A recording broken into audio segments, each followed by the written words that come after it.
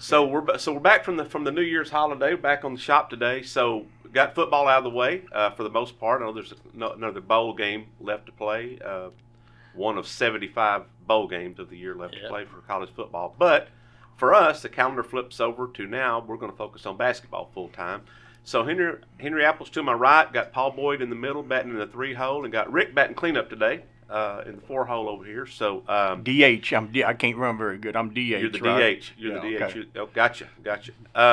So Henry, we're going to start with you. We're going to talk a little basketball today. So we're going to start with boys in 6A boys. So Henry, kind of give me a little preview. You got conference play, which will start Friday in the 6A West and Central. In fact, conference play starts in 6A and 5A both. Friday night. So the 4A, 3A, 2As they've already played 3 or 4 conference games before the break, but conference play will start for the 6As and 5As on Friday. So Henry, let's start in the 6A West.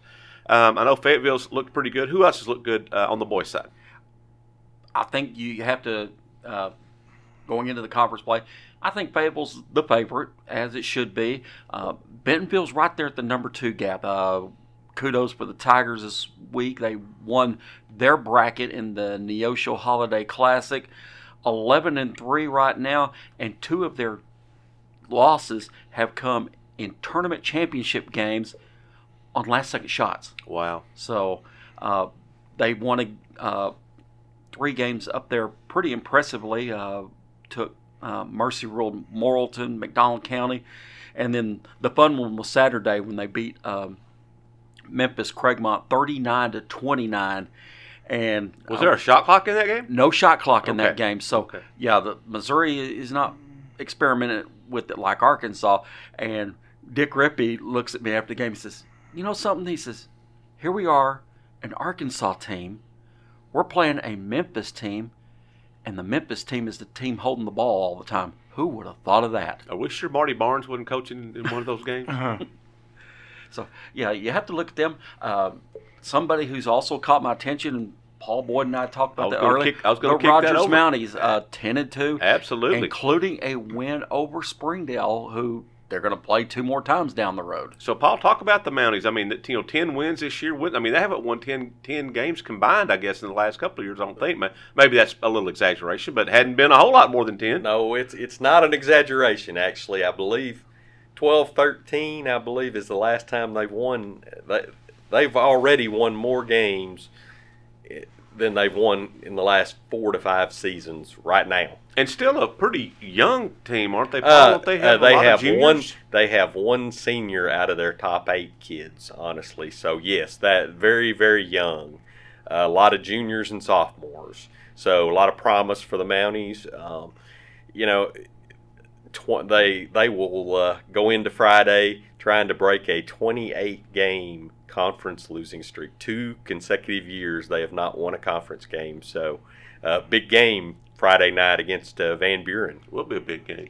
If we can extend this conversation to 6A down to 6A Central, one of the teams I saw that very impressive is Fort Smith Northside. I saw them play up here at Fayetteville, and there must have been like 5 different Rellafords. Northside's got a couple. I've had a lot of eggnog. I can't remember the kid's name right now, but and Northside's got a 6'10" center, and I mean I know some of the recruiting gurus know who this guy is. But Northside, I think they're nationally ranked. So if you're in the Fort Smith area, or even up here in the Northside, come to town, you ought to go check out Northside Grizzlies. Well, I think there's no question the Central is loaded yes. again this year like it has been. Jalen Williams, I think Northside's one of their top players, and he's a guy that Arkansas's, I don't know if they've offered him, but I know they're taking a really hard look at him. So, they're very talented. Of course, Northside is always talented. Yep. And they'll be a factor again. This just in, Isaiah Joe, who's playing well at Arkansas, they have more than just him. Yeah, there. Absolutely. So really good for them. Going back to 6A West again, I think some teams that are there'll be 6 teams make the state tournament. So I think like Henry had said, Fayetteville I think would be the favorite right now. Bentonville will be a team to watch. Rogers obviously improved. Bentonville West, we know they'll be well coached. Greg Watt do a good job there. It's the last 3-4 spots in that conference is going to be real interesting to see, because I think it's wide open. I don't think there's a team that's not going to be in the mix, because we know Heritage will be well coached, and we know Harbor will be well coached. So Springdale's certainly capable. They lost by 2 to Rogers in the championship game of the Siloam Springs tournament. So it'll be. I don't know how great the basketball will be in the conference, but I think it'll be entertaining. I think there'll be good games. All 14 games will be good games, I think. So that's a look at the boys' side. Take a look at the girls' side. I think Fayetteville, on the boys' side, I think Fayetteville certainly draws the favorites nod. Although they ran into a little bit of a buzzsaw down in the Sandra Meadows tournament down in Texas. They won their first game big, then they lost back-to-back games. So, but I covered a Fayetteville girls' game earlier this year. They haven't played many games so far. I think they've only played 9 this year so far. Haven't played many, but one of those wins was against Little Rock Christian in a game over at Bentonville in the Malik Monk tournament. And Little Rock Christian, very, very good team, a very good team. And Fayetteville won that one. Fayetteville against those secrets, Sasha Goforth, how she goes, that team will probably go. Her and Karai Beck will carry that team. But there's a Rutherford on the girls' team who's a freshman. And so she's been one to play to watch, and she had 20 in one of the games down in Texas. So there you go. You talk about the ones on the guys' side. Yeah. There's one on the girls' team too. So but Fayetteville, they'll be a favorite. Paul, who else looks good on the girls' side? Obviously Bentonville with Miriam Dowda. Anytime you got 6'4" to protect the rim. That cures a lot of ills. Absolutely, it does. And they're coming off a tournament championship. Is that right, Henry? Correct. They won the Lady Cardinal Classic at Webb City, Missouri, and won it handily. 3 very lopsided wins. And for the Lady Tigers, they could be right up there with Fayetteville if they can get a little bit of help. And you're probably asking me what kind of help they need. Avery Hughes can't carry that team alone. Miriam Dowda can't carry that team alone. And they got some help during this tournament. Natalie Smith scored 25 points in Saturday's game against Webb City, Missouri. Emily Sanders can score when necessary. If they can get the help, they can not only be a contender, they could probably press Fayetteville for that number 1 spot. There you go. Henry, Dowda, I saw her maybe last year, and I know she's got the length. She got added some little bulk to her, a little strength to her. She looked a little thin. That's the thing that's missing right now. She could probably put on about 15, 20 pounds, and it would not hurt her a bit. And another thing I'd like to see her get is a mean streak in her. Yeah. And I think she's a little bit too nice at times on the court.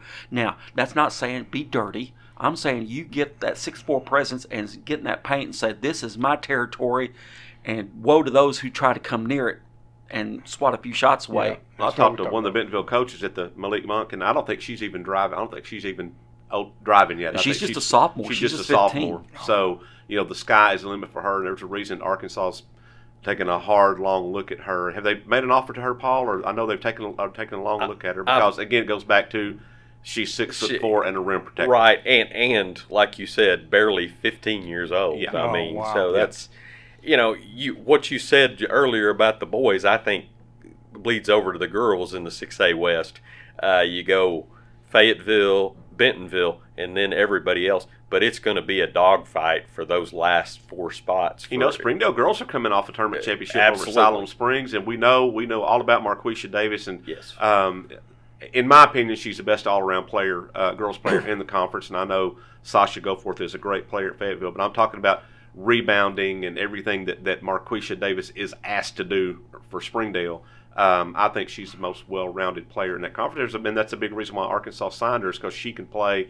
She's so versatile, and she can play a lot of different places, not only at the high school level, but she can do that at the college level as well.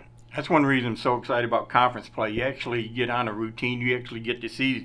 I basically just count somebody's record. They're 13-1 in non-conference, but you don't know the competition they've been playing. I like those teams that go down there in Texas and play and other places stay. Mm-hmm. So when somebody says they're 13-1, I say, yeah, who have you played? Then now we get the bird's eye view of them, see how good they are. That's the great thing about high school athletics. There's no limit on losses, just as long as you get in a state tournament and get it done. Well, let's kind of look at the larger schools. We'll kind of look at the smaller schools. Farmington Lady Cardinals are who we thought they are. They're going to be a factor. They will definitely be a factor in the state tournament and title Hunt in Class 4A. I don't think there's anybody who could be surprised by that. They're playing extremely well.